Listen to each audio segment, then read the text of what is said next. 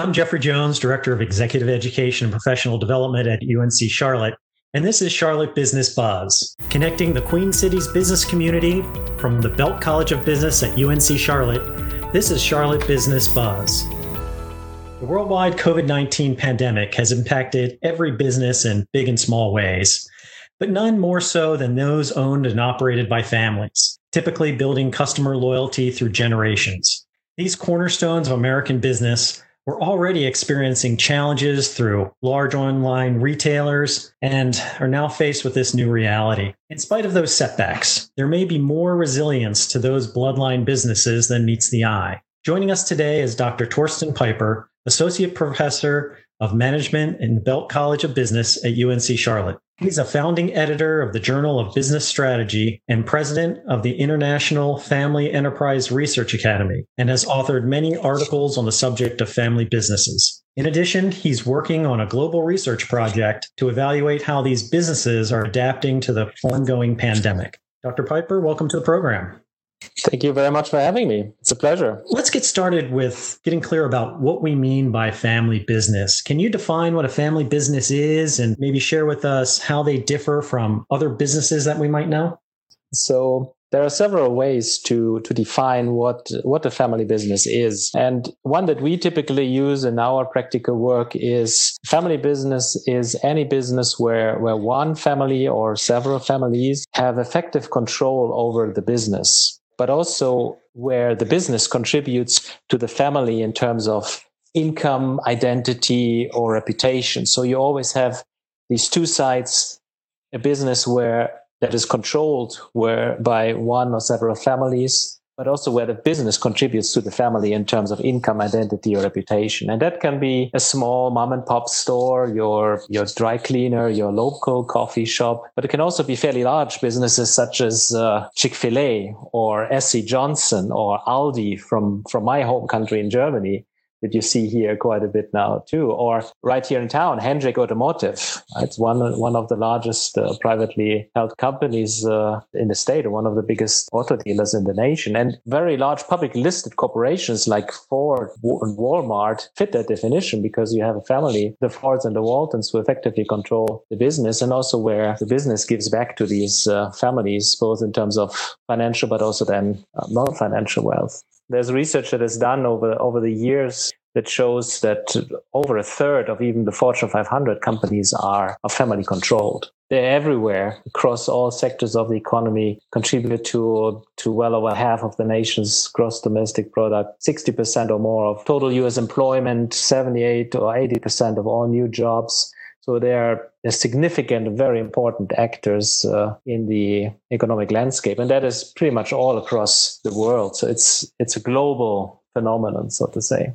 Family businesses tend to outperform their non-family counterparts. They lay off fewer employees regardless of how they perform, which is interesting in itself. They also manage more sustainably. There's some of our colleagues that have done research and they found that family-owned businesses pollute the environment less. They also have very deep roots in their communities. When it comes to innovation, they have lesser investments into innovation, but have higher outcomes. Right? So they seem to be more efficient in their use of resources. When you think about it, it just makes a difference when your name is on the door, when it's your extended family's money that you spend. That said, it's also in family business not just about the money. That's another stark difference to non-family businesses. There are other non-financial aspects. We call them psychic rewards from owning and running a business, such as doing something that you're passionate about, building a legacy, working with the people that you love, and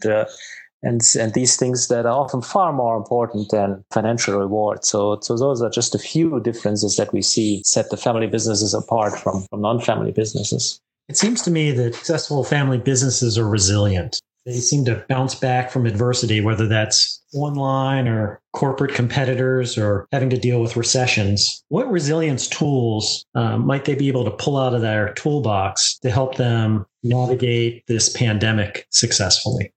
So family businesses are resilient because the families as groups are resilient. They have a built-in cohesion. And by cohesion, we mean a sort of psychological glue that effectively ties your members to one another, but then also to the group.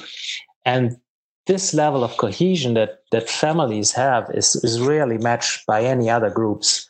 Maybe you can take the US Marine Corps or the Navy SEALs. They may come close in their level of cohesion, but that's pretty much it. Families just have this natural glue which binds them together. And then this cohesion enables families and the family businesses to tolerate stress far more easily than other groups. So you can look at it this way. When you are a member of a group and you feel like everyone in the group has your back, you can trust everyone, you're aligned in your vision and in your goals, then you also feel like you can overcome challenges or whatever gets thrown in your way. And that's a huge advantage for getting through times of hardship. And with cohesion, you also feel like you can recover from setbacks more easily, and you can make decisions and adjustments quickly because everybody is aligned. And this is particularly important when circumstances are constantly evolving, as we experience it now. Now, if you don't have cohesion, then things tend to get much tougher. So whatever can be done then to reinforce this cohesion is helpful. For example, spending time together, communicating regularly, sharing stories of past crises that your ancestors have mastered, and so forth. What's interesting too is that it is almost paradoxical that the threat from the outside, such as the pandemic and the crisis that has brought about many businesses, that can also bring a family closer together, because now little rifts are quickly forgotten when more substantial things are on the line, such as the very survival of your livelihood. Another advantage that families also have, they have what we call patient capital. Right? So we know families are the most important providers of startup and growth capital, and they often provide money and sources of funding at a relatively low or often no cost at all. That's a huge benefit, but especially in times when cash is king. But then capital is also not only financial. It includes human capital, social capital, and also emotional capital in terms of emotional support and safety. And the families are just amazing providers of all these things. So that is definitely something that can pull you through a crisis and perhaps even make you come out of it stronger. I noticed your research shows consumers have a higher level of trust and a preference for family businesses. Are you seeing this hold true during the pandemic? Yes, absolutely. Remember what I said earlier about having families having high levels of cohesion. The interesting thing with that cohesion is that it is not limited to the family. It really permeates the entire organization and even transcends it to include customers, suppliers, and the very communities that family businesses serve. And if you take good care of the community that you're part of, the community will take good care of you. And this creates benefits for everyone by enhancing trust and harmony, and it boosts the morale and decreases your transaction costs. So all this taken together, it creates a sustainable ecosystem around these family businesses. And perhaps it's not surprising, some of the world's longest lived businesses that are out there are family businesses. So in my classes, when I teach, I usually challenge my students to go and I give them this assignment and send them out and go find a business that is still operating today, that is older than 200 years. And I tell them, here's $20. If you find a business older than 200 years, still operating today, that is not a family business, the $20 are yours. You guessed it. I have yet to pay those $20. It just has never happened. So family influence brings an element of longevity to the organization that other companies simply have a hard time to match. You have a real good example right here in town, Charlotte Pipe and Foundry. It was started by the Dowd family in 1901 and is currently owned and managed by the fourth generation. Or if you drive a little further out west, you go to Saluda. here in North Carolina, and there's Thompson's grocery store. It's North Carolina's oldest grocery store, as a matter of fact, founded in 1890 and still owned and managed by descendants of the founders. There's a lot of continuity also coming from family involvement in business, but also a good amount of humility. And both of those are helpful with dealing with uncertainty. Just come back to these two examples. Imagine what these companies have lived through in their history. 2 world wars that didn't last months, that lasted years. Recessions, depression. So in the eyes of these companies, the current pandemic, it's definitely tough, yes, but it may seem relative, compared to these events that brought years of just incredible suffering and deprivation to those companies and the families, and it has forced them to shift supply chains, explore alternative distribution channels, look for alternative sources of funding, all the things that families and businesses are having to figure out these days. And the fact that these and many, many older family businesses are still around today shows the crisis can be overcome successfully. And it makes you hopeful for the future, I'd say. So we have directed our research interest in thinking more toward the families behind the businesses. So yes, you have a family business, but then you also have a business families because families switch companies and even industries all the time. Take the Belk family, after whom our College of Business is named, or the Levine family, the founders of the Family Dollar stores. Both of these families have sold their department and retail stores several years ago, but they still remain very, very active in business and in many, many other philanthropic activities, of course. But the point is, some families perpetuate themselves in association with one business, but others change businesses and industries many, many times and then become family investors. And with the research that we do, we try to understand kind of the relationships between the family and the business, what drives the success, what might be potential weak spots, so that through our accumulated knowledge, we can provide families in business with actionable insights and useful suggestions to become even better and longer lived. And in the college, we're really fortunate to have some of the most talented researchers in family business really around the world, like Franz Keller, Laura Stanley, Justin Webb. They all study family business and family entrepreneurship and are just tremendously prolific in that field. So we hope to contribute to our knowledge and really help the families and the businesses become stronger and longer lived. When we come back on Charlotte Business Buzz, Dr. Pieper's research plans for studying the effects of COVID-19 on family businesses. Want to look into how the economy might affect your business? The Barings UNC Charlotte Economic Forecast provides quarterly economic updates covering national and global economic issues. Since 1981, Dr. John Connaughton, Forecast Director and Belk College Professor, has offered insights into employment, energy, trade, and government spending and their effects on the region's economy. Learn more at belkcollege.uncc.edu. Welcome back to Charlotte Business Buzz. I mentioned that you're working on a global research project to study the impact of COVID-19 on family businesses. Can you share more about this project and what you hope to learn? Yes, certainly.